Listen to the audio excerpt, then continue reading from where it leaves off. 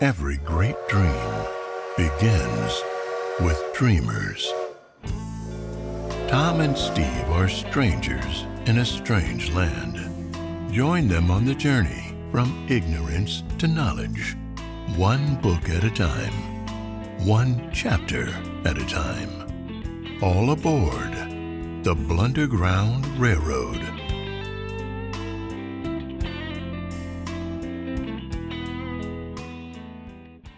Welcome to the Blunderground Railroad. My name is Tom, and with my wingman, Steve. Hey, how you doing, everybody?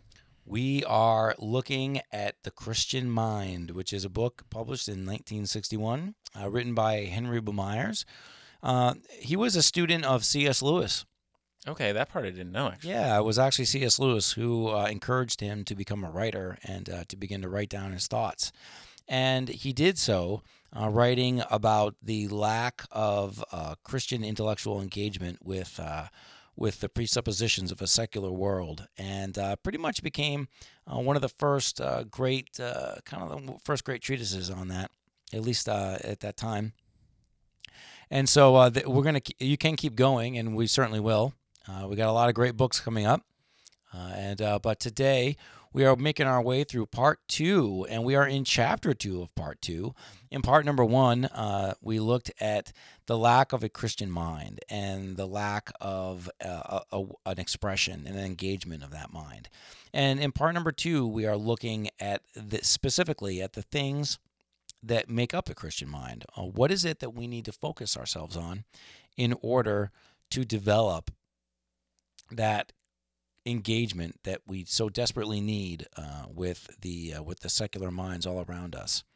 And so in part number 1, we looked at the eternal, and so the presupposition of the eternal. And today we're in chapter 2. We're going to be looking at good versus evil, and a presupposition that is close to my heart, because for a long time I've looked at the world and I've seen that this really is a chasm where a lot of our current struggles really come in, and that is original sin. Original sin comes from the church. Men and women are drawn towards evil, towards evil by weakness in their very nature.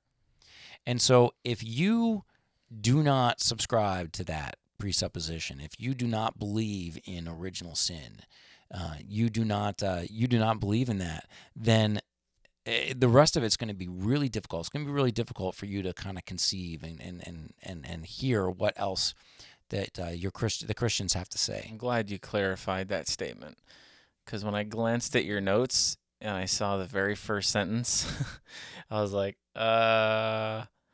what? When you talk about original sin comes from the church, I was like, excuse me? Oh, yes, okay, right. Yes. No, the original sin, the concept of original sin does come from the church.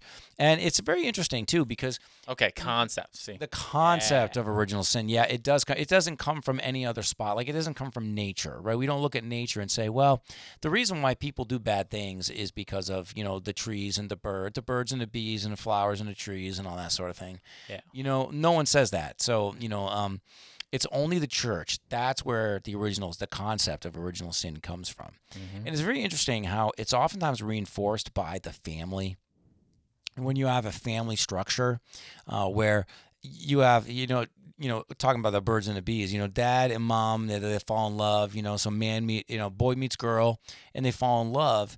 And so they think, you think the other person's perfect, oh, you're perfect, and you're such a perfect person for me. And then when you get married, you can get to know each other. You find out that the other person is not actually a deeply flawed person. Seriously? Right. Well, except for you and your wife. Right, there you go. That's it. So, you get in there and tell me more about this. Yeah, right. Well, no, my wife, I'm a deeply flawed person, so I'll be the first to admit it. And so eventually, and then even once you learn to overcome that, you have children, and then you can see that your children are certainly not saints. They're not. I had a friend of mine who was a liberal, great guy, and I love him to death. And so I haven't talked to him in a long time. That's how you know you're a Christian right there. Yeah, well, I haven't talked to him. I haven't talked to him in a long time, and I regret that because he's a great friend. But he was one of these, the nature versus nurture debate. Okay.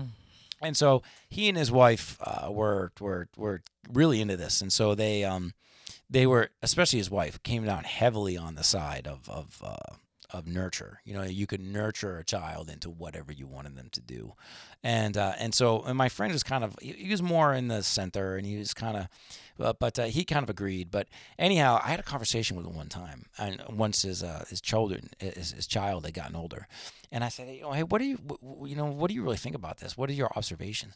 And I just love him because he's honest, and he's honest with me. And he said, I will be honest with you. He said, from the bottom of my heart, I wanted it so bad to be nurture. He said, I wanted it so bad that I just wanted it to be nurture. But he said, but everything that I saw told me it's nature. You know, that boys are born a certain way, girls are born, he said, we gave our boy dolls. He didn't want them. He wanted the Tonka truck.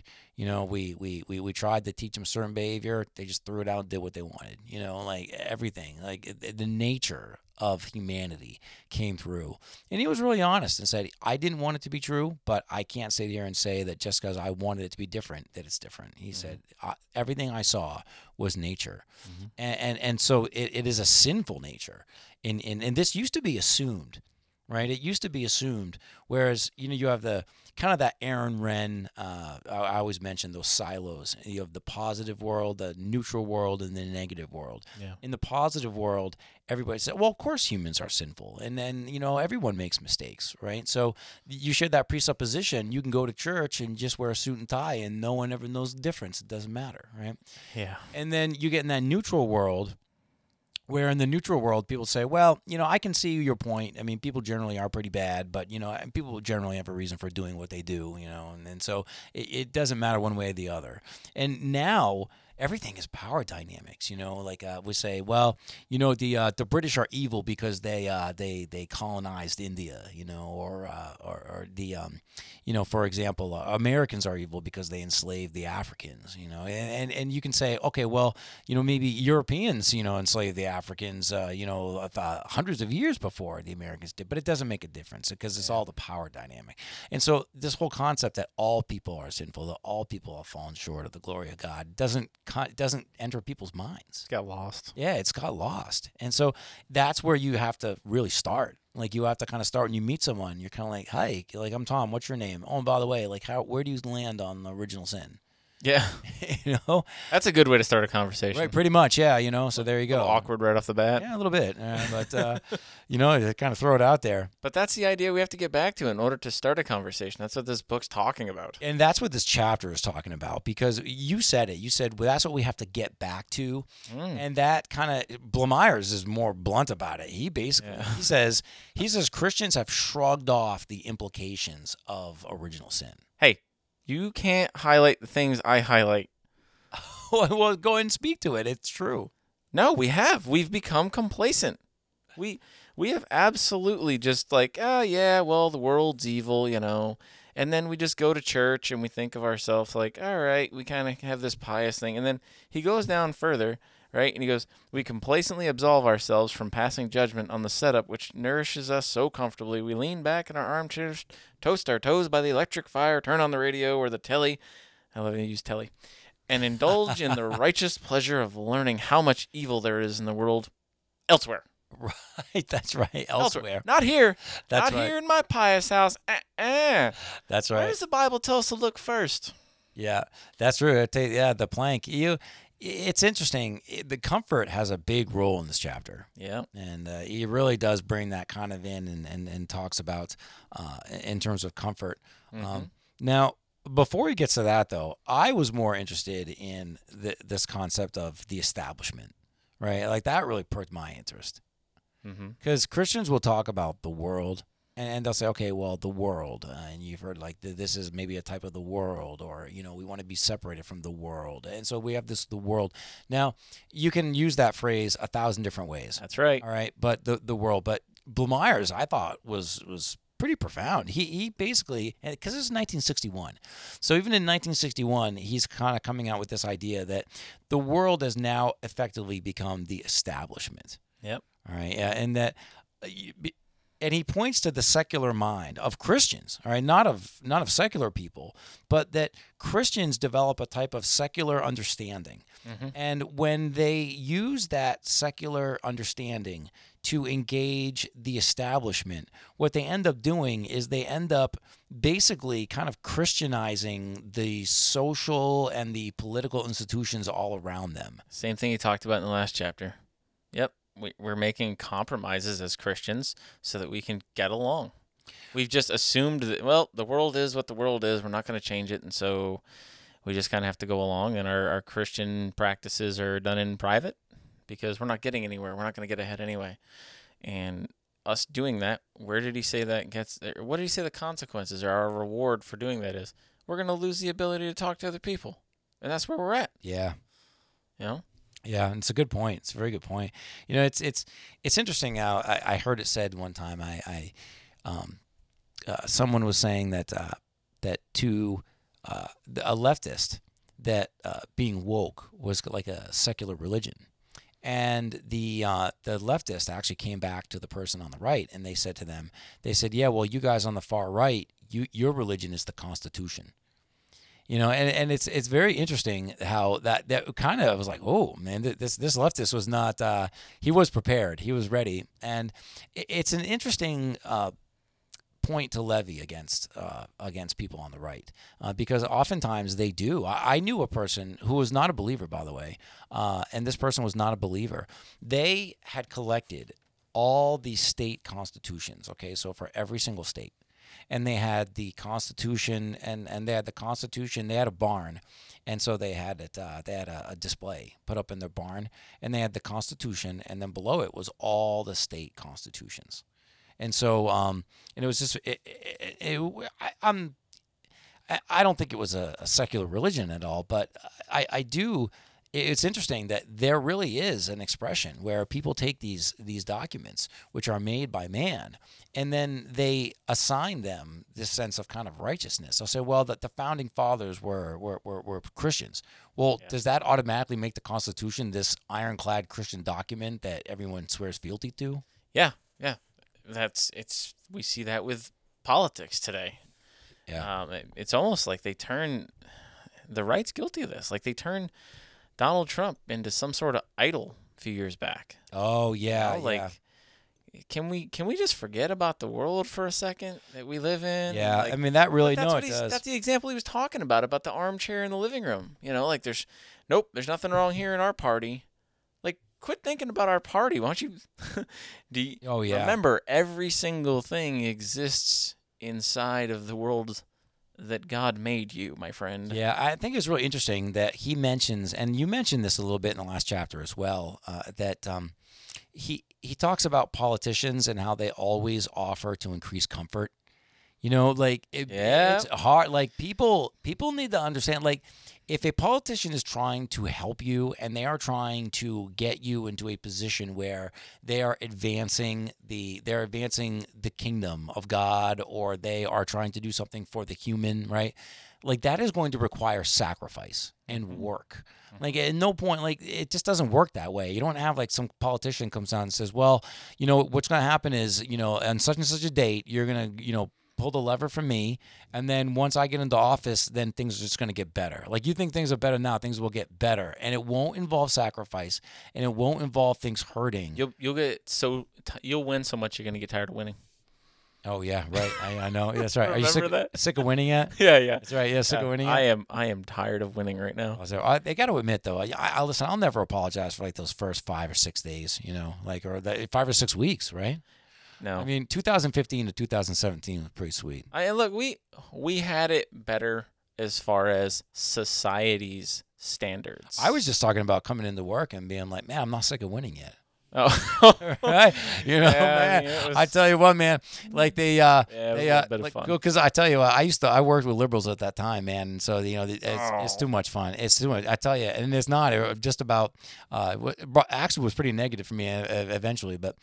So at first, hey, how you doing, Tom? I don't know. Let me check. Nope, not sick of winning yet. Oh man. I mean, I can't say that I haven't watched the montage on YouTube of all the clips of the the liberal media just losing their minds. Oh yeah, that's Oh, this one went to Trump. This state went to Trump. Oh Right. no! Like what's going on? I mean, that was good. Yep. By the way, I highlighted that in a whole different color. The section you just brought up. Oh, is that right? So I mean, that one was highlighted in like red for me. It was so good. But Oh, yeah, I mean, no he's doubt. saying that the church can never truly ally itself either with our materialistic conservatism or our materialistic socialism. For the church is up against the establishment, inevitably. That's right. By Inevitably. the very nature of the church and the very nature of the establishment. And then They what he says, oppose you each see other. what he says right there. I think it's in the Yeah, section. it was the next thing. Oh man. It was the establishment that crucified our Lord. Oh man. Well, I mean, if that doesn't make his point right there, I don't know what will. Right, and then later on in the chapter, he's talking about the crowd, and he's talking about Yeah. about and then he brings in all this the divorce and all these things. Oh, it's great! What a great chapter this is. Yeah. Yeah, but he does is really interesting how he before he gets there. This was a great chapter, and this is where I love these books. Like they will try to draw out some of these some of these presuppositions that exist between the secular and the Christian way of living and thinking, and they don't. And he doesn't allow you to glaze over things. Not at all. He literally says right here, yet we ought not to be able to get away with thus. And what he was referring to was that person just sitting in their armchair, by the telly, Yeah, by the telly, warming their feet, thinking like, "Yep, ain't no evil here." That's right. It's just all that stuff on TV we see. This is just filthy, but there's nothing here. Right. And he says, "No, that's not good enough for us. No, to no. just attend church and just keep the evil out of our lives. No, no, no, no, no." He calls it. I think in the book he calls it weekend criticism. Yeah, he does. Yeah, he does. Right. He calls it This weekend. dude pulls no punches, man. Yeah, no, I know, and it's and he, it's very good. I think it's for the people that came after him, and there's a lot of great writers starting right back in there with the '60s. I mean, Os Guinness and Francis Schaeffer and that crowd, and then Schlossberg back in the days. I can't wait to get to Schlossberg so bad. And so Say the word one more time. Jeez, man. I can't wait My to get goodness. there. I can't wait to get there. I It's know. going to be great. So anyhow, It better be. You're playing it up. I am playing it up, but I set I set a high standard for it, but I think he sets a high standard for himself. I think we're gonna I'll learn give a you lot. this. It's gonna be I pretty like good. this one better than the last one. So your book choices have gotten better. Oh, all right. Hey, very good. All right. Hey. we're Well, gonna you know keep me going. being so like staunch, hard, like like an evangelist, and just so pro Bible, and that's it. I mean, what more could I love? What more could you want? This guy's great. So what more could you want? You know what? I think I'm going to start scheduling you. Like, how about morning, noon, and night? How many meals you eat in a day? That depends. Like what? It depends. All right, it depends. Oh, that's good. It's more time. Don't get into my more time for personal life. podcasting. Are you judging me? No, I'm just saying, like breakfast, right? I will do podcast breakfast, podcast lunch, podcast dinner, and then more podcasting. We've been over this. Man, we could do 2 books at a What'd time. you have for another note? What's We could next? do 3. We could do 3 books at a time. I'm just ignoring you at this point. Oh man. So yeah. So this is where Blumeyers is talking about secularism and its concept of good versus evil. Mm-hmm. So Christianity has its own version of good versus evil, but Yeah. secularism engages the world with this version. So it's kind of difficult to explain. I kind of had to go through it a bunch of times to kind of see where he was coming from here. Yeah. But effectively, what he's doing is it's the establishment versus everybody else and versus everything else. And back in the 1960s, I don't think that he had that frame of language like we do today.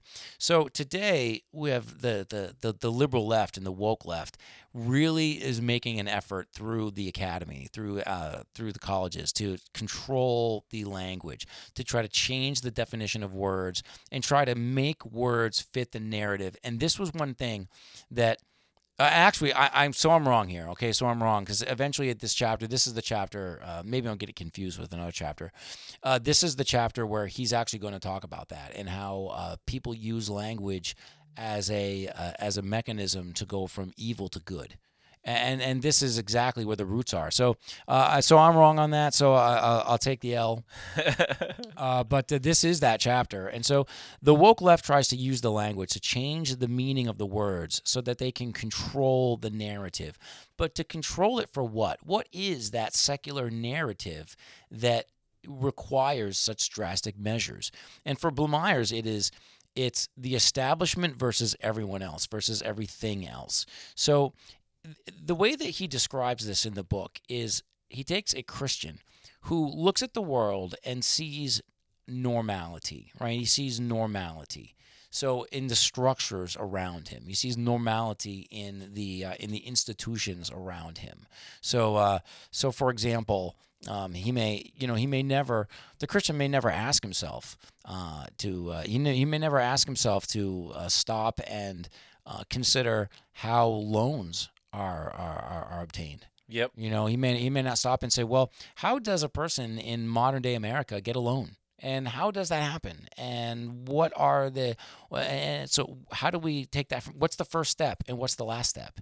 And then let's go to the Bible and let's put that up against what God says in the Bible. Right. And then let's compare and then let's engage. So that would be a rare thing. All right. So most Christians would just say, well, this is how I get a loan. I go to the bank and I get a loan, and I'm going to assume most of the time that this is something God thinks is good, that God approves. Yeah, and he's saying, put everything to the litmus test of the Bible. Yeah, right. Well, and while he may have not had the specific ideas, right, because you got to read this in the context, like you were saying, that it was written in 1961. He may not have had the specific ideas, but the more things change, the more they stay the same. People were the same back then. It's just a little different situation. Right now, there was still the overlap of, good and evil and trying to figure out the gray area back then. Yeah. So, yeah, that's just a point I wanted to make. Like, when you're reading this book, it talks about the Soviets, and it's like, all right, well, that's right, yeah. We have a different version of this stuff today. He didn't know about some of the stuff. We have a worse version, and he actually talks about, and that's true with the Russian. The Russian stuff comes off very flat, but I got to be honest, and I'm not going to lie about it. He was talking about divorce and about divorce being a kind of this serial polygamy. Yeah. And honestly, like, we have left that so far behind. I'm not even sure that's even relevant any longer. Like, right now what we have is we no longer have serial polygamy. We have serial monogamy. And with divorce, we have hookup culture and OnlyFans. So, I mean, we're so far beyond that.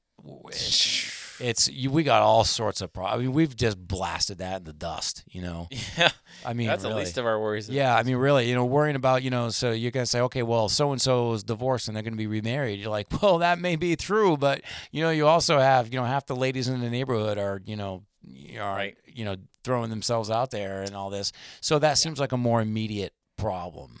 Yeah. Yeah, although the Christian mind can be used to analyze both. And when we look at original sin, we know that original sin is one cause for both problems, and both problems have one solution. And that was a great way to end the chapter. And then we'll talk about that too when we get there. Yes, yeah.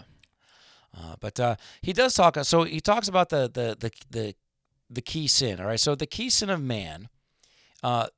Original sin would be that man is born sinful. We are not able to get to God on our own. Right. The key sin of man, according to Blumeyers, is pride. Right. Yeah, right. Oh, yeah, and so, absolutely. And he always talks about how man putting himself into the center, right? That, man placing himself into the center of the universe is a prideful act. And so it's pride that causes us to actually do that. And what he does, he actually flips around the coin, and he makes a pretty good point. He says, if the key sin of man is pride, then the key virtue of man on the other side is obedience. That's right. Yep. So so pride will put you at the center of the universe. And what does obedience mean? Obedience is putting God at the center of the universe. He said self-commitment in thought and act, by which God is asserted as the center. Yep. Yeah. Yep. Exactly. Yep. But it takes self-commitment in thought. And how do we get to that thought? We train ourselves, like we talked about last chapter. Yeah, right. That's right. So He does. He talks about, for example, pride, and I thought that he did an interesting thing. He kind of extends this discussion of pride to crimes of disgrace. So he talks about some crimes of disgrace. Okay, just as an example, theft, murder, rape, extortion. All right, so on and so forth. Like all these crimes. These crimes are hateful. They're hateful to both the secularist and to the Christian, but for different reasons, right? yeah, and that's what the not so Christian mind kind of like lets slide. Right, exactly. Yeah. Like this fealty to the Constitution, like the rule of law, Right. like, well, we need the rule of law in this country, right? Yeah, like it sounds like a good and right thing to do, so therefore it must be. And we kind of, those are the things that we don't put to the litmus test of the Bible. We just don't do it. Yeah. Well, oftentimes it's putting the right words to feelings, I guess, or to ideas, because the easiest way to say, for example, something like rape. Okay. Yep. So you take an act like rape, and it's very easy to say, okay, well, is rape bad? And we have the secularist and the Christian could say, yeah, rape is bad. Easy, Yep. right? So the easiest path between why is it bad and this is why it's bad is to say the rule of law, and we need justice for the wronged. Mm-hmm. All right, so that is the easiest way.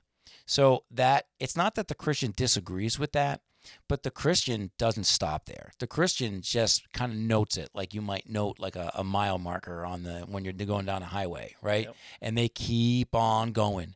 And to the Christian says, this is an issue of pride, and it comes from not wanting to be obedient to the objective truth, to the God of the universe, who is righteousness. I am the way, the truth, and the life, right? The truth is a person, right? It's not some concept that's in the Constitution. So the truth is a person. So, it is our lack of obedience and our desire to be prideful that causes us to forcibly take what we want, which in this particular case is rape. So for the Christian to say rape is bad because of the rule of law and because we want justice for the wronged, this is a good thing, but it doesn't even come close to where the Christian ultimately wants to end up, which is a chief sin of pride and a lack of obedience to God. Yeah, and he calls the person, the opposite person, the person that does have a Christian mind, a discerning Christian.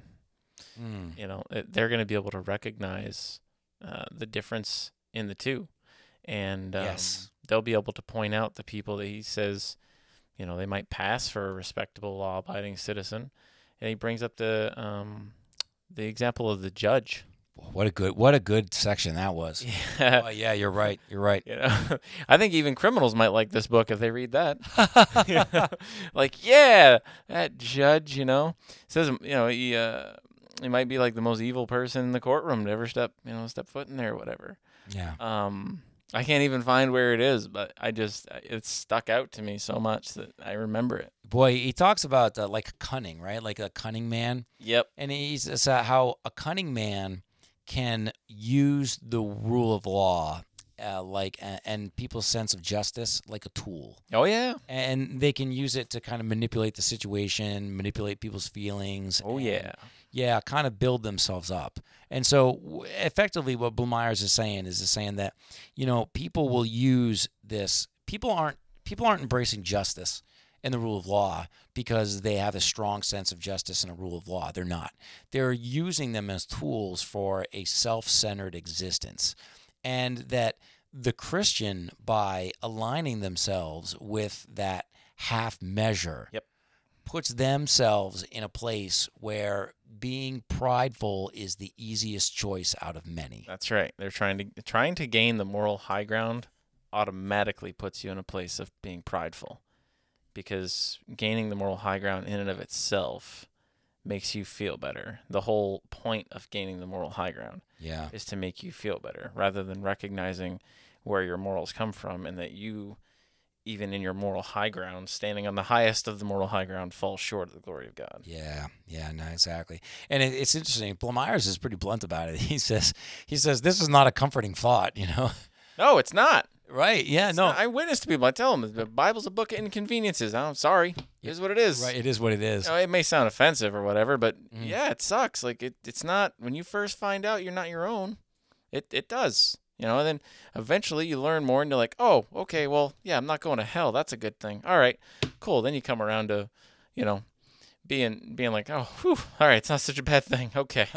You know, it's not very long here, but eternity would be really long and really hot if, you know, I wasn't saved, if God hadn't left us his word. Right. But yeah, at first it's, hey, let's be blunt here. Look, it's inconvenient. It requires obedience. You know, he's which is work. It's hard. Yeah, it is. I mean, he's the father.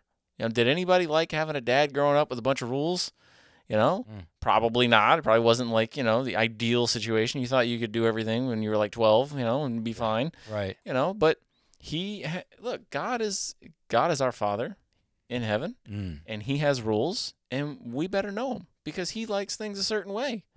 You know, and too often we take society's moral code that they've set, and that's what we measure ourselves by because it's comfortable. You know. Yeah. No, that's very true. Yeah. Well, no, we do because it is comfortable, and comfort was a big part of this chapter. Mm-hmm. Yeah. He talks. Yeah, and he does. He talks about how the church.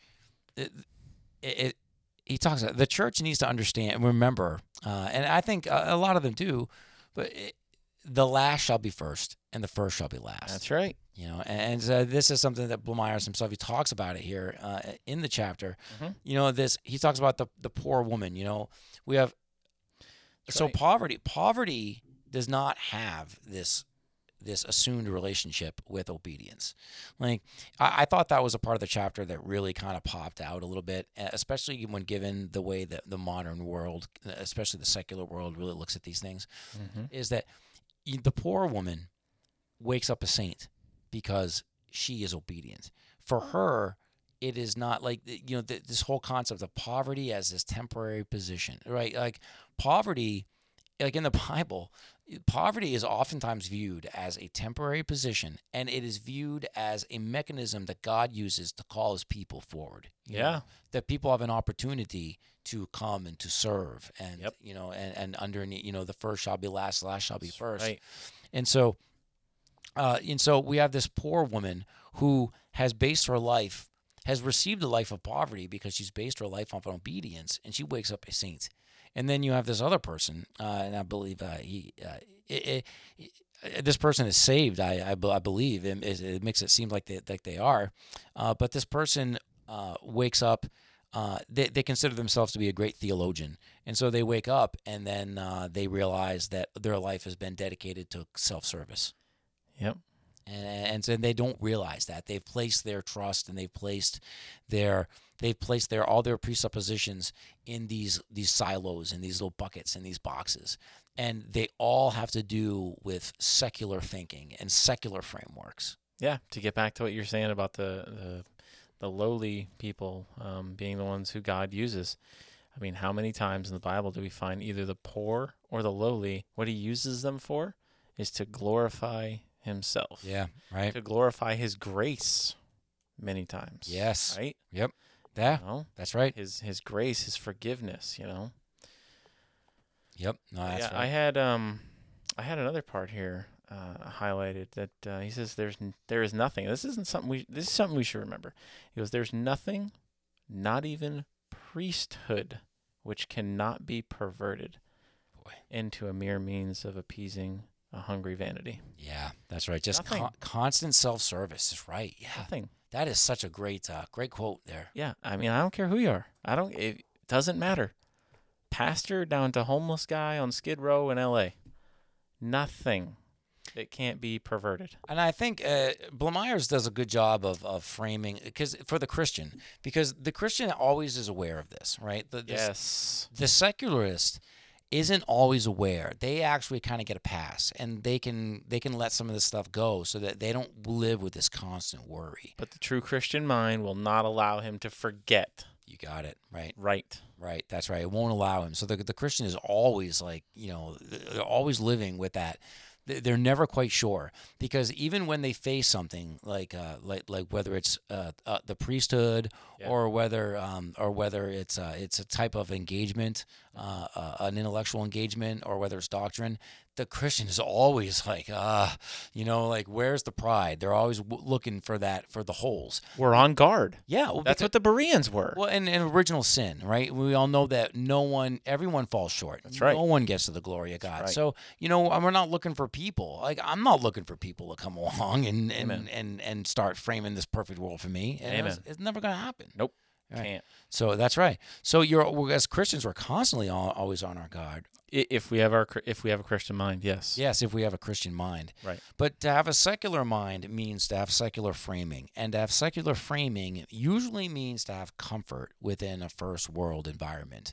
Right. And so Bill Myers does talk about this. He talks about how it's easier for the privileged to pass judgment on those that don't have. Yeah. He's talking about the heterosexual husband.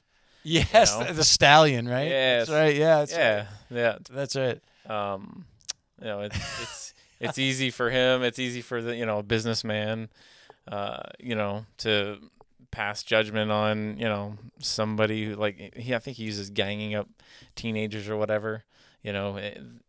What he's saying is, like, someone who's successful. It's easy for you to sit back in your armchair and just pass judgment on people who may just be trying to attain the level of success in the world that you've attained. And you're like, these people, Yes, no, it's so Rather than true. Looking at your own sin. I don't care how good you're doing in this world. Yeah. It's Everything you're doing is filthy to God anyway. Yeah, it's You really come interesting. He talks about it's finding your niche, right? Like, he's settling in. He talks about settling into your corner. Mm-hmm. And in these days, a lot of it is just settling into your niche, right? You got that one thing that you're good at. You're going to kind of settle into that. Yep. And then you're going to kind of settle into that one thing. And then you don't intend to become prideful about that thing, but it's your inaction, right? Yes. It's your inaction, because Yes. but for Bill Myers, remember, it is about the mind, not about the morality or about the action. So Right. Bill Myers talks about how you can't do this without accepting the secular frame, right? Like, when you see someone that has settled into a niche and then they're just kind of accepting the polite applause from everyone around them, it's not that they are applying an improper moral code to their life.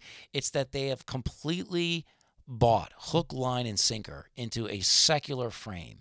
And Without even realizing. and they don't even realize it, right? They can't articulate it, Yep. and they don't even realize it. Right. And so they have this vague sense that something's wrong, like something's wrong, and that something needs to change.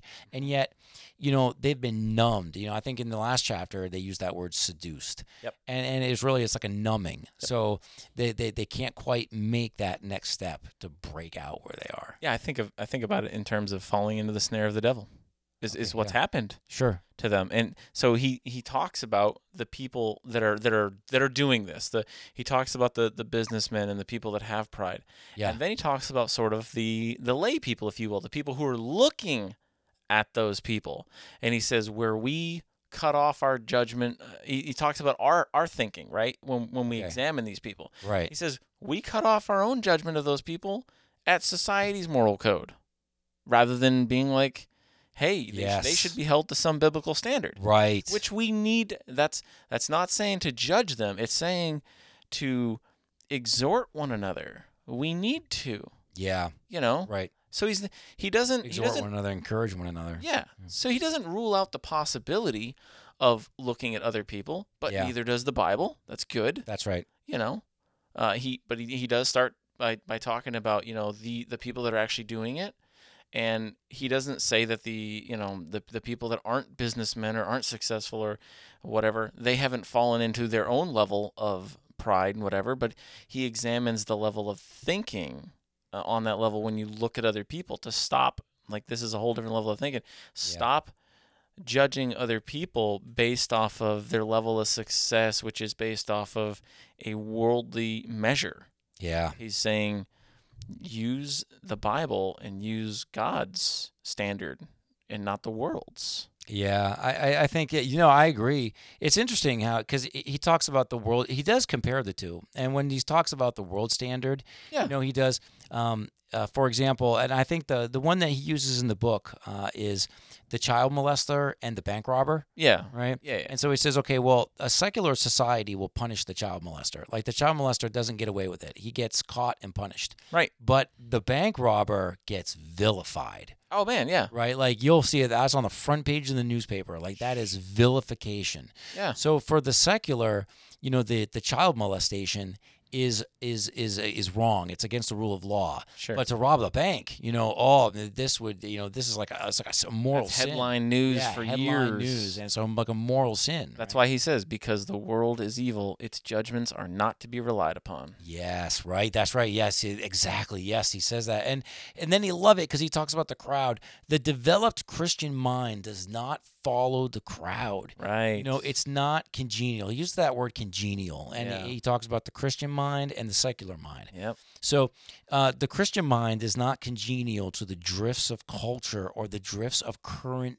thinking. Mm-hmm. Secular drift. Yeah, and it's like that. Yeah, the secular drift, right?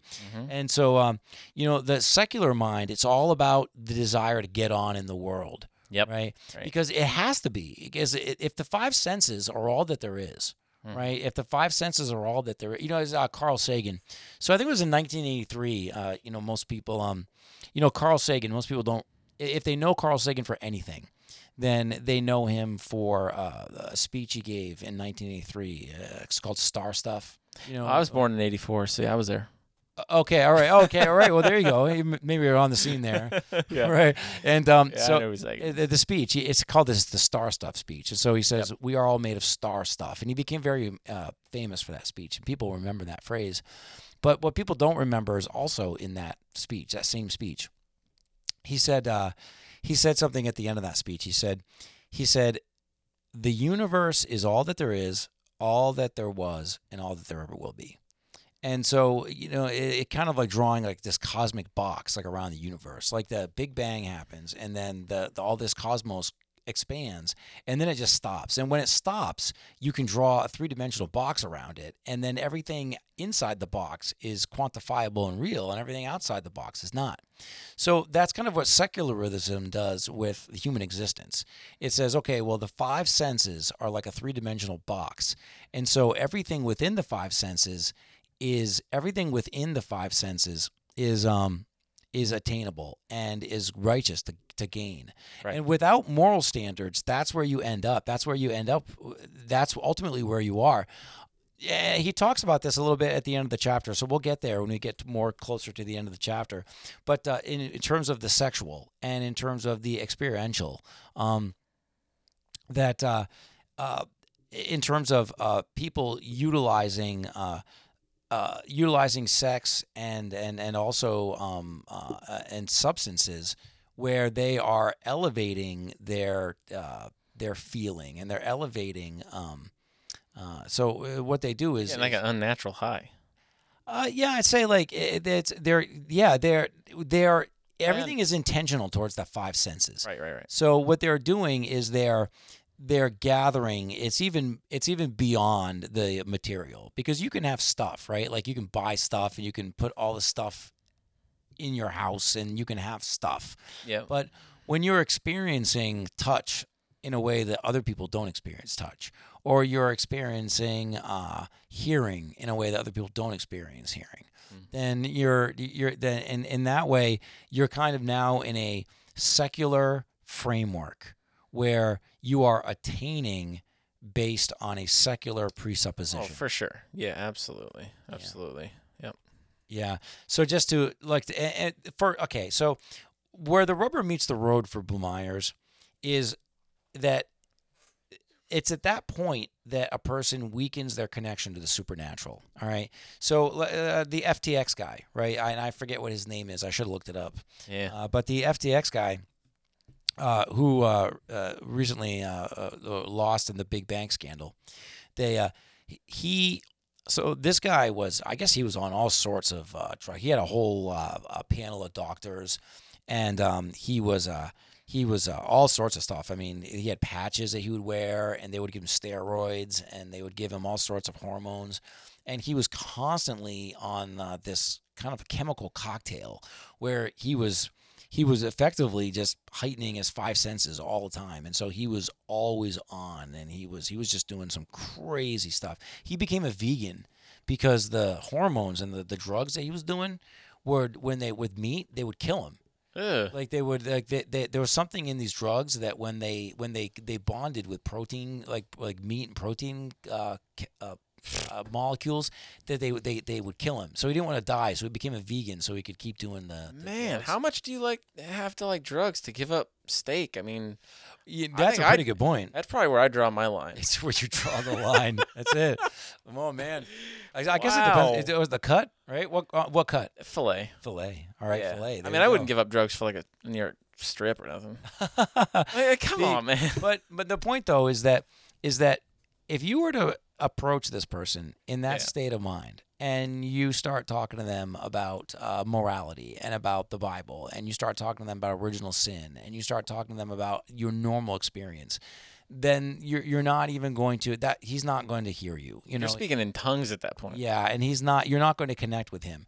And it's a similar process for the person with the untrained mind. Yep. And I'm not trying to equate the two and to say that one is the same as the other, but I am saying that the untrained mind can be so stuck in those secular frameworks that a Christian can say something that's based on a very solid Christian presupposition, and it still won't land. Doesn't matter. It doesn't matter. It won't land in the mind of the other person Right. because they've accepted these secular presuppositions for their mental framing.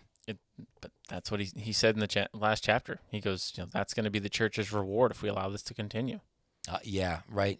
Indifference. Right, exactly. And Yeah. that's where we are. You try to witness to somebody nowadays, and it's like Bible plus. Like you got to add some sort of very convincing apologetics to it, and even then, I mean, 1 out of 25. Yeah. And you know where the problem really is too, and he called this out just in different words than what I'm going to use, is I don't know if it's surprising to anybody else, but it's always surprising when I meet another Christian, because we'll have been talking for a little bit, and then Christianity will come up, Yeah. and come to find out they're a Christian. And it's like, if people were more forward about this, we wouldn't have this problem. But the Christian mind is ceasing to exist, so that's not the first thing we talk about. It's not the first thing we think of. We just talk. We talk about football, and we frame everything in what's going on today. Politics is a huge one. That is huge. Politics, I don't know. For me, that's an area where in a discussion, it's very easy for God to be brought into play. It's not a hard topic to breach with Christianity. Yeah. Not that any should, but as soon as I get there with people, that's where I'll end up finding out if they're a Christian or not. Yeah. But it's like, Because why? you find out if they believe in objective truth. Oh, yeah, pretty much, yeah. I mean, we're at that point now where and where they hold their faith, yeah, ultimately. Ultimately, yeah. I mean, I voted for Trump, but this was prior to me being saved. I mean, I remember vividly, like, all of my faith was in Donald Trump. How stupid is that to a real Christian mind? Right. I mean, that's ignorance. You know what I mean? And so now I can't unsee it. It won't allow me to forget. And he says that in the chapter. Yeah, right. That's right. Yeah, when you get your mind in that way. Yeah, Christian mind won't allow you to forget. It won't allow you to sit there in the because you'll comfort. see it. You when you learn to see unspoken assumptions in others, you see it everywhere. Yeah, you can't You unsee can't it. unsee it. I Yeah, mean, it drives you nuts. right. It'll just drive you crazy. I mean, you see it everywhere. Yeah, it is no, it really is true. because it is everywhere. Yeah. So I was I thought I was kind of exhausted by the time I got to the end of the chapter, so I was ready for it to be over. But he actually got into some really interesting stuff, and then it really was I thought engaging, and maybe is some of the best stuff in the book. Honestly, was when he talked about language and comedy and he's talking about he's talking about humor and sexuality. I thought that was really great. So the concept of language, all right, he's talking about how people use so language is used as a tool. And if you're alive in 2022, you see this all around you. You probably don't need me to tell you about it. But so if you can change the meaning of words, right, then that's going to lead to a sense of balkanization, all right? You can't, like, I have no desire to go to San Francisco, okay? Those people it's a very liberal city, and they are very focused on diversity, and they have their own language there, and I have no desire to go there. I mean, I could live my whole life without going there, and it's fine with me. And not because I don't like the ocean, but mostly because I just don't feel like I have anything in common with those people. Is that your Nineveh? What's that? Or did you call it Nineveh? Yeah, I mean, maybe it is, right? So possibly it is. So maybe I will end up there, and that would be fine. So yeah, That'd be fun to watch. That's right, and that would be fine. So yeah, true enough, that would be fun to watch. We'll pack up the podcast and equipment for that one. Road trip, right? Is that right? Road trip. There you go. Tom witnesses to Nineveh. Right, true. San Francisco, my bad. right. And sackcloth and ashes, right? It'd be a good one. Yeah, sure would be. Yep. They but just when it's the language, okay? It's not that I think those people are nasty people, but Right. I just don't feel like we are speaking the same language. Yeah. And so I would prefer it to be around people that that when I say something, I can be understood, and I can make people understand me. Yep. And so, but in the book, he talks about this, that language is used firstly. The first step of this process is you have to use positive language to describe negative behavior, or use negative behavior to describe positive language. Yeah, you're gonna have to explain that one to me. No, this was really good. It was That's deep. well, because okay, think about it. All right, so he's talking about, and he uses the example in the book. It's a dated example, but I think it's pretty relevant. Most people know. Yeah, you're gonna have to dive into this one because I got caught up in one of the very first sentences that he makes. Oh, that when he's talking about Lady Chatterley. No, I did not get caught up in Lady Chatterley. Oh. No, I'll tell the sentence after you go through and explain what in the world all that meant that you just brought up. All right, so he's talking about William S. Burroughs, okay? And he is the author of Junkie, Queer, and Naked Lunch. Oh, great books. So yeah, so in describing these books, many of the people, and these books are full of, I mean, we're talking drug addiction, homosexuality, promiscuous behavior, alcoholism. It's not next, but it's the one after the next book we're doing. Which one? Oh, that book. I think we're doing this one right after Slosh. Maybe. So that's how we get the flamethrower, right? Yeah. There we go.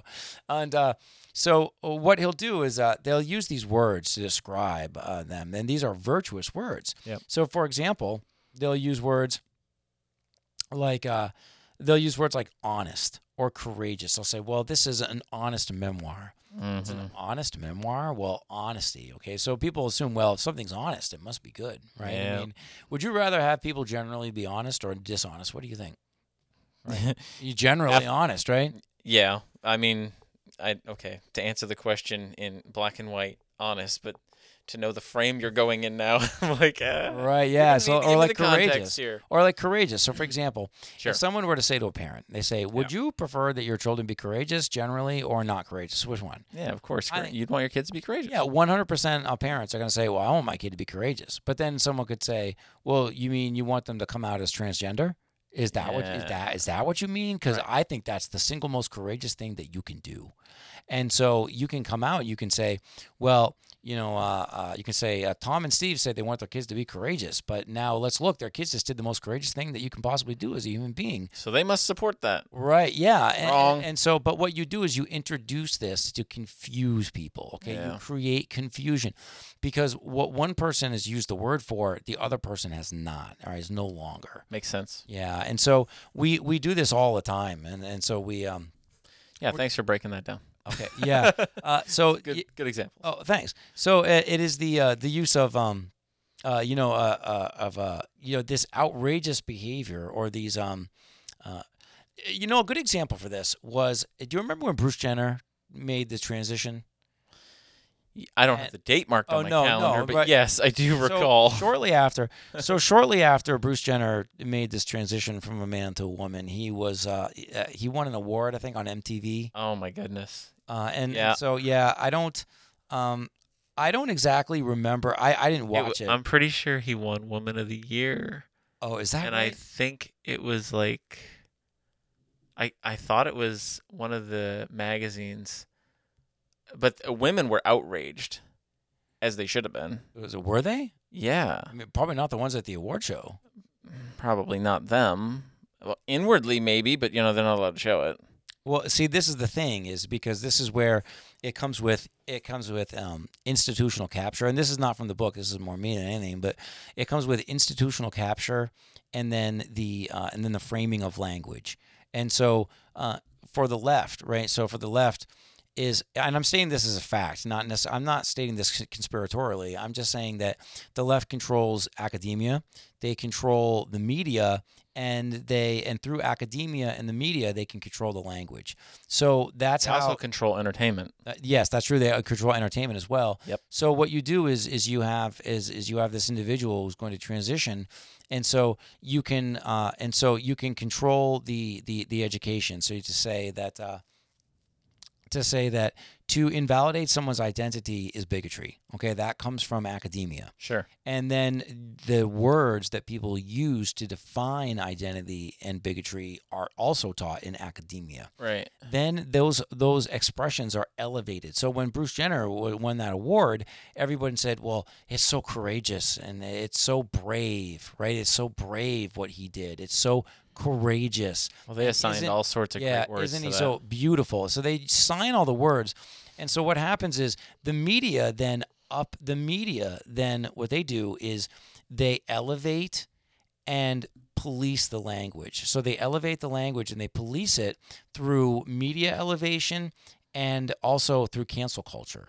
This is the reason why, and if you've gone back and you've looked at our first episode from Notes from Blunderground, this is the reason why Twitter and Elon Musk is so critical to our society today, because because controlling social media and having the means of boosting and canceling in that realm, that changed. Now Elon Musk, and now he's purchased Twitter, so now we're seeing that they don't have the ability to boost the people they want to boost, or to suppress the people that they want to suppress. Okay. And so that makes it harder to confuse the morality of people. Okay. So, as I may be getting outside this topic a little bit, but I'm an extremely cautious and discerning person. So I'm vaguely familiar with the idea that everyone's jumping on the let's defend Elon Musk train. Okay, like, I understand that Elon's been framed in the sense of he's all for free speech, and so we got to defend Elon, and then it's been framed that, well, the left is against Elon and doesn't want free speech, and Apple's thinking about taking him off their platform. Right. Okay, look, Hitler was voted into power. You want to talk about getting back to a Christian mind? Yeah. Forget about all of that. People are starting to place their trust in Elon Musk. I mean, we just float around like the wind. It's Donald Trump a few years ago. It's Elon Musk today. Who's it going to be tomorrow? Who's your cornerstone? Yeah, no, and I agree. In this chapter, they start off talking about original sin, and original sin being universal through all people. I like the contrast. I mean, I think a lot of that is, I think there's two things that are involved in that. Number one is getting a W. And the second one is a sense of hope. And so that's what Bill Myers talks about in the chapter. Ultimately, the ultimate sense of hope, all sense of hope in the world is based on a larger hope that breaks through into our life. And that is the hope of salvation through Christ. And so, but for people here on earth that are not seeing the light come through that crack, okay, that don't see that light, they are also looking for hope. And so that explains the Trump phenomena. The Trump phenomena was a phenomena that existed on hope. Oh, I get it, and I fully admit to being part of it. Yeah. Oh yeah, no, and same thing for Elon Musk as well. Yeah, I mean, personally, I don't feel like I don't really know exactly what Elon Musk is going to be. Like I personally, for me, like I need more time. Like it looks like it's probably going to be good, but honestly, it hasn't been long enough. That's the thing. Well, for me, I don't even put a time on it. Yeah. I don't. I go, whatever. Doesn't really matter. We'll see where it goes. Yeah. I'm a little skeptical of a guy that we allow. He's a private citizen, and he can launch rockets into outer space, and people just don't question it. Oh yeah. Like scaring your podcast. Something's up. Like, you can't just launch rockets into outer space. I mean, we have a movie that told us that was crazy, right? Like, I can't remember the name of the movie. I think it was, I don't know, someone that looks like Kevin Costner was in it. But, like, you're not allowed to just, you can't purchase, like, that much rocket fuel, and, like, the government's not, like, showing up at your doorstep. Like, this is not cool for any other private citizen. But this random guy can do it, and then he can, like, buy Twitter, and now we got this whole narrative going on back and forth. Like, man, there could be some stuff going on behind the scenes. That's exactly why you just need to have a Christian mind. Just, let that cut through all the garbage, and then everything else should be in the background. The Christian mind should be first. What I thought was really fascinating was how Bill Myers attached. He put comedy squarely in the framework of a Christian mind. Yeah, he did. This is where he started to lose me because I took it the wrong way. Oh, okay. Is this the sentence you were talking about before? Yeah. Yeah, is that right? Yeah. Well, I agree with him. Like when he first said, "I do not like this new perverted Puritanism, yes, which fanatically refuses to laugh at gutter words." Right. And I'm not going to say the rest of it. If you guys have read the chapter, you know what I'm talking about. Yeah, sure. He says he doesn't like that. But he went on to make some other statements in there that I was like, whoa, because I didn't understand the context he was saying them in at first. Yeah. Well, see, the thing is, you can't talk about degenerate behavior unless there's a standard for that behavior, right? Yeah. I mean, if you're going to talk about your crazy Uncle Luke, who does all these crazy things, then you are actually comparing him to someone who is normal, who broadly there is a normal standard that he deviates from.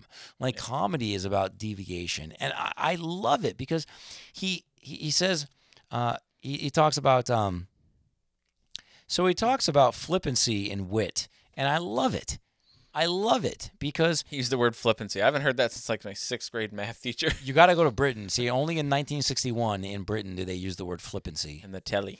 You know what? You got to go up after we get done podcasting. You got to go up to your kids, and your kids are going to be watching the telly, and you need to be say, okay, listen, there is no flippancy in this house today. You kids need to get out from underneath the telly and get into your rooms and read some scripture. Yeah, I might as well be witnessing to people. We're not speaking the same language. So there you go. So he says that flippancy and wit, okay, this is really great. Mm-hmm. Flippancy and wit can afford to dispense with a sense of objective morality. All right. So if you're going to be witty or if you're just being flippant, you're just being a jerk. You don't need objective truth just to, walk out and be a jerk. Like you can just tear people down. And you can even be funny and witty doing it, but you're still kind of, in that area where it's not true comedy. It's more of a personal wit. And so that's the difference. And I thought that was interesting because I hadn't really put a lot of thought into that being witty and being having good comedy really are separated by a sense of the objective and objective truth. It goes great because it kind of goes back to this art discussion, right? Like, so Tolstoy and Nietzsche both had different conceptions of art, where Nietzsche kind of looked at art as the way for a human to distract themselves and to be able to elevate their senses. For Tolstoy, art was about beauty, and beauty was kind of a shadow of God. God is perfect, God is love, and so beauty is like this is kind of like a shadow that comes from God, and then it points us to God himself. So, for example, if you hear some music and you say, wow, that's beautiful music. It's just beautiful. And so that makes you feel closer to God. And so when you create music, you're trying to create good music. You're trying to create music that is that makes you feel the way that you did that first time. That if you're if you're painting a painting, and you're trying to paint a beautiful painting, it is a painting that you believe that brings you closer to this eternal beauty, to God, right? And so that we always, when we seek beauty, we are seeking God. And so when we want to talk about deviant behavior, that deviant behavior cannot, humor. I love Bill Myers. He talks about humor as being one of the sweetnesses of life, that to have comedy and to be able to laugh and to be able to engage and to be able to have those kind of feelings is a real pleasant thing in life, and it's a real special thing in life. And so in order to find that special feeling of that humor, of that kind of loving humor, that we need the objective to be able to deviate from, that we need to be able to draw that from the objective. Yeah, he used humor, and he used movies as well, film, and talking about the characters that would naturally. I think this relates to the last chapter as well. But the characters that do things that would naturally attract man, because our nature is we have a sin nature. Yes. So he talks about the characters in there. You would build sympathy for them and stuff. But he says it's possible, but it doesn't always happen. But it's possible to have films that include sin in them and not make it so that sin is promoted, essentially. Yes. And he said, the fact that rarely happens, something that, the Christian mind should wake up to, do something about. Yeah, and he talks about great literature too, how great literature is comparing moral behavior to immoral behavior, and it's boosting the moral behavior. Like, it's not just having a book where people do good things, right? It's not just saying, well, I'm going to write a book where the protagonist is going to do something good. No, it's not good enough. Like, that's not great literature. Great literature has the immoral next to the immoral, and it boosts the moral. So, you may have a little bit of confusion at the beginning. So at the beginning, there may be all these literary devices to kind of make you look into the different characters and what's good and what's bad. But at the end, it wraps it up. At the end, you can always see this person's got to make a choice between the immoral and the moral. And because the moral is good, because it's elevated, because it's closer to beauty, because it's closer to God, that is the moral decision. So great literature is always connected to that moral decision. It's conclusively and explicitly moral. Yes. Yeah, right, exactly. Right, yes. Yep. And exactly. So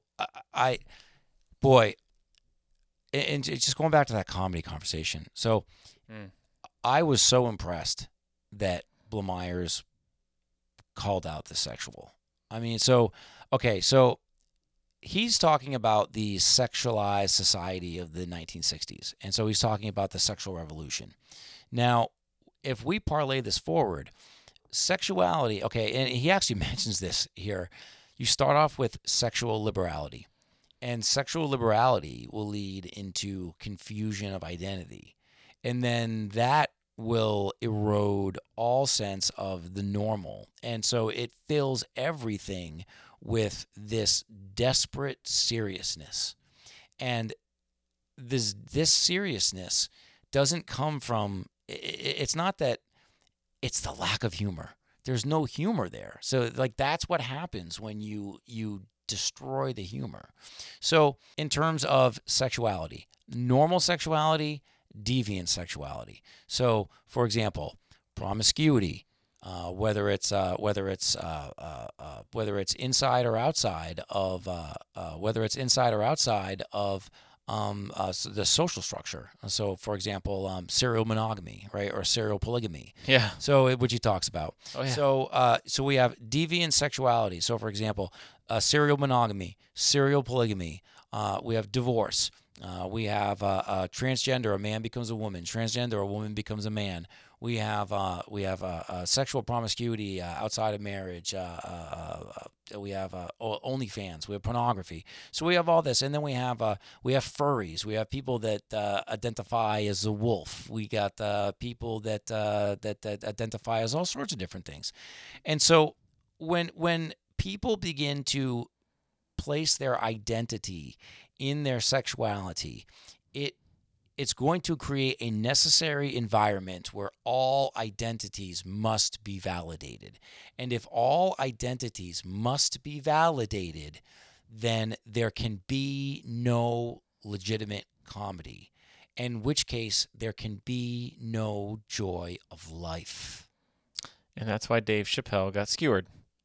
Yes, the transgender jokes. Is that right? Yep. Okay, so I'm not 100% into this, and I'm not an expert on this, so I'm probably going to say something wrong. But he got because he was making jokes about transgender people. Is this correct? Yeah.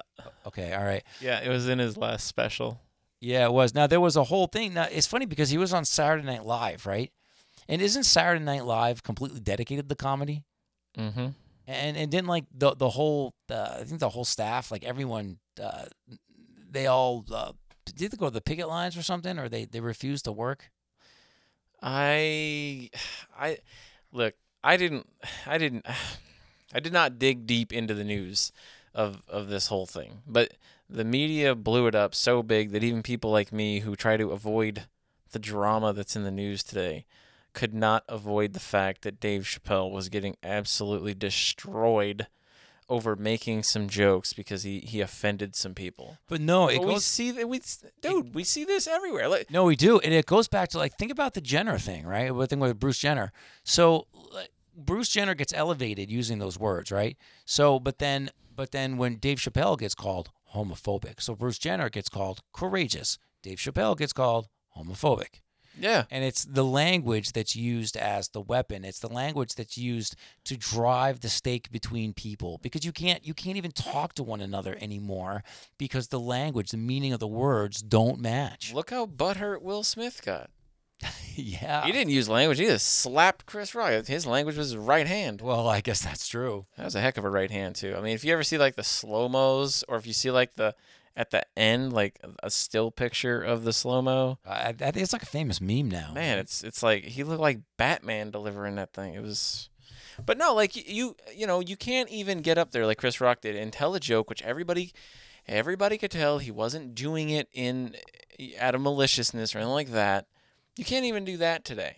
That's where we've come as a society. Yeah, and because it's not. I think a lot of it too is it's people used to find. I think it was based in class, and then people used to get really upset about that. How dare these rich people, point out the fact that I'm poor because they can have fun at my expense. It's not even that anymore. It is really a lot of people. It is about class, and so Chris Rock is basically saying, I'm a star. You're a star. You can afford to take it on the chin for 10 minutes. Right. Fat people can make fat jokes. Right. Yeah. Right. Right. Exactly. Right. So fat people call other people fat. But skinny people don't. Right. I'm finally in that category. I make fat jokes. so yeah. But he's not even there. To him, it is the very identity. Yep. Right? Yep. Yeah. Yep. We've gone right past that. And we've moved into people that have validating identity. People that have no concept of original sin will have no connection to a holy God, and people that have no connection to a holy God will see identity everywhere because the only thing they have to cling to. It's their truth. Yeah. I love this quote here. It's from the book. It is no surprise that a highly sexualized society is deficient in a sense of humor. And it's true. Right now in Hollywood, or maybe next door, anywhere, you have people that are desperate and are hypersexualized, and they're miserable. I was going to say, you don't have to go to California, my friend. Right, I guess that's true. Here I am in San Francisco again, right? It's not just there. No, not just there. They, yeah. Get out of your armchair there over there, Tom. Right. They're, so we live in the most sexualized society pretty much ever, I think. and people are more miserable than ever. There's no everyone's miserable. Yeah, everyone's constantly fighting and putting on a happy face every day, but yeah, pretty much. Yeah, no, it really is. And so, we have awards. We give awards. We elevate the poor and the degenerate in our society. When I say poor, I don't mean people. I mean things like, for example, poor literature. Yes. I can't tell you how Right, many right. kids. I can't tell you how many kids. I've never read Harry Potter. I've never done it. I think I saw 20 minutes of a movie one time, and then I turned it off. It doesn't interest me anyway, like the storyline. Like I'm not even. No, but I didn't. But I turned it off because it was boring. But Yeah. like I've never read the books. But like my students, right? Like I have a lot of kids, like and they Okay. love these books. I mean, Yeah. that's all they do. I mean, there's all the books all the time. Okay. And so, like, but it's literature. There's nothing great about this literature. I mean, like, this is not considered to be, this is not Hamlet we're talking about. Well, look, the term great, I mean, he does identify his own version of great, okay, in the book, and I acknowledge that. Okay. However, I'm going to go back to the Bible, and I'm going to say that, you do have Christian liberty. Are there those people that can, watch a Harry Potter movie and also think that holding a seance is bad? Yeah. I think there are. Yes, you can. But Right. are there people who watch a Harry Potter movie and then watch another one and watch another one and then end up like it's like idolizing things they shouldn't and all that? Sure. Well, and it's also too, but it's also Different saying, than- for example, like, okay, like I think Harry Potter's great literature. Well, why do you think that? Or I think Harry Potter's just as good as Shakespeare. Well, why do you think that? Because a bunch of adults say that Shakespeare is great, and I think Harry Potter's great, and one day I'll be an adult. So that means it means it's great, like Shakespeare's great. Yeah, you know? well they may not have a way to eloquently define why they like something. Yeah. But again, what's your yardstick that you're going to use to measure eloquency? I mean, Right. I know you said before, like, And how does something stand the test of time? Yeah, and how does something stand the test of time? And also, too, don't forget the elevation. I mean, the elevation doesn't have anything to do with the art, right? Like, I don't personally like Harry Potter, okay, but I don't know anything about it, all right? Like, I'm not the Harry Potter expert by any means. No, one thing we So- can look at, though, is Harry Potter is elevated. Yeah, is what we can objectively say. I mean, Yes. and I know nothing about the books because I haven't read them, but I can legitimately say that those books have been elevated to a high place in society. Sure. Sure. Whether or not it's deserved or not, I'm not the expert Now, on that. yeah, and is that sort of stuff dangerous in our society? Yeah, and as Christians, should we call it out as dangerous? Yes. Yeah. Now, where we go one toke over the line is calling it out as not allowed. You can't do that. You can't say this is not allowed. Like, if it's not expressly said in the Bible, Right. this, not allowed, Yeah. then tough. Oh, well. Well, yeah, and I always like to say, like, so I always like to say, because one of my favorite books in the Bible is Ecclesiastes, and about and the wisdom Are literature we headed too. to chapter 12? Yeah, right. Now we're nice. The wisdom chapters there are right around there as well. Yep. But there is such a thing as being okay. So there's such a thing as being sinful and not sinful, and then being wise and not wise, and being unwise. Like you can say to someone, like, that may not be a wise course of action.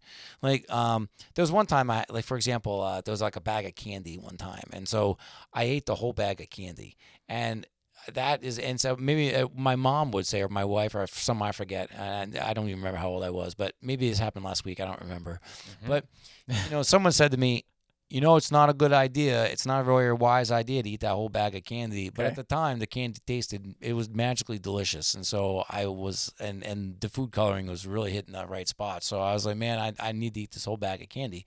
So I ate the whole bag of candy. And then I was like, man, I'm so glad I ate that whole bag of candy. And then someone said, well, this is not a very good idea, And so I said, well, hold on, wait a minute. Well, you know what? You're right. That's a terrible idea because I got a tummy ache. So you're saying that all things are lawful, but not all things are expedient? So they are all lawful. Right. So you can't tell somebody they can't do it. It was amen. You So, can tell somebody this is probably a bad idea. right, probably a bad idea. I'm just And letting you know. see those people that said don't eat the bag of candy. That's a pretty good idea. I mean, eat a whole bag of candy, you're gonna get like a stomach. They may have a good idea. You get a tummy ache. And so so it'll give you the jitters too, I mean, I'm not sitting around eating whole bag candy. That's for sure. So, but but I don't, so do I eat a full bag of candy anymore? No, I left that behind. I no longer eat full bags of candy because it's not a very wise thing to do. But I don't feel like I don't feel like I sinned against God when I ate the bag of candy. Right. Exactly. Yeah. The So back to here. So the Christian mind is basically mentioned as a bulwark, okay, against a drift to moral relativism and cultural degradation. Boy, I love that. Yeah. Yeah, no, I really do. Yeah, I mean, that's what can you say about that? I mean, that's just that statement stands on its own. Yeah, boy, it really does. And I love that idea of the Christian mind as a bulwark, bulwark against the storm, Yeah. Yeah. Before he ends the chapter, though, he does say, he goes, I like how he puts this. He goes, it would, however, be dangerous to end this chapter at this particular point. The point at which one has forcefully stressed the Christian mind's full recognition of evil at large in the world, and even in the most respectable and exalted circles of it. Yeah. He's like, we can't end it there, because if we ended it there, where would we be? That's such warming our feet up by the telly. That is such a great point. He's calling out. He's saying that he himself, if he just ended his writing there, then that's where he'd be, And That's so true. he turns it back to the church, Yep. And he says the church's judgment upon the modern world is very different. It is properly expressed when we turn to our contemporaries and say, look what we've done, you and I. Luxury here, famine there, juvenile delinquency, prostitution, this whole list of things. Yeah. And he says, look what our human nature produces when it gets a free hand, unrestrained by God. Yeah. Is this how you want things to continue? Right. And he says it's the church's responsibility Yep. to have that view, to call that out, to not just separate ourselves like armchair guy and be like, yep, not our problem. Yeah. Whatever. We're the church, you're the world. Right. No. Because we're all of God's creatures, every single one of us. Yeah. From the least to the greatest, we are no different. I None love of us above one another. Boy, amen. I love the way he ends the chapter because he talks about hope.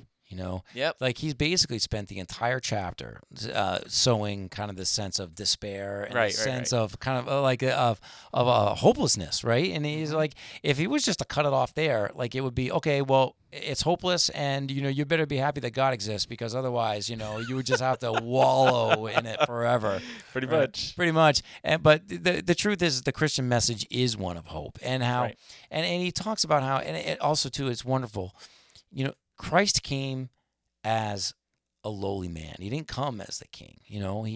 Christ came with nothing. He didn't own anything, right? He didn't come and have a great career. He didn't come and become wealthy, so we can't say, well, I want to become wealthy because Christ is wealthy. Well, wait, Christ wasn't wealthy. He didn't have anything, right? So he was with the sinners and the tax collectors, so he wasn't spending all of his time with the publicans, Yep. So and so we have it. So he comes for the law. So when people feel hopeless, there is a reason for hope. And so that is such a wonderful way to end that chapter. And it was so great. It was so great to see, because that whole chapter being about good and evil, right? That good versus evil, and how do we define it? Yeah, and how do we define it? And so we define it in terms of original sin, condemnation, and salvation. And salvation for who? For what for in a secular framing, may it never be. No, for the outcast, for the sick, for the lame. Christ is a savior where the first shall be last and the last shall be first. Christ came to serve. So it was, how wonderful. What a hopeful message. Yep. Amen. Yeah, amen. And so those so we now have two aspects of a Christian mind. We have a focus on the eternal rather than the temporal, and we have a godly conception of good versus evil. And so those are two great things to think about and to really ponder and to practice. Those are going to be very important if we're going to be able to engage the world in the way that we need to. Thank you for joining us today on the Blood Underground Railroad. We will be back next time to look at chapter number 3 in part 2 of A Christian Mind. Thank you for joining Tom and Steve on the Blunderground Railroad. Join us next time as we seek to travel from ignorance to knowledge. And check out their other podcasts, Notes from Blunderground and The Digital Blunderground. See you next time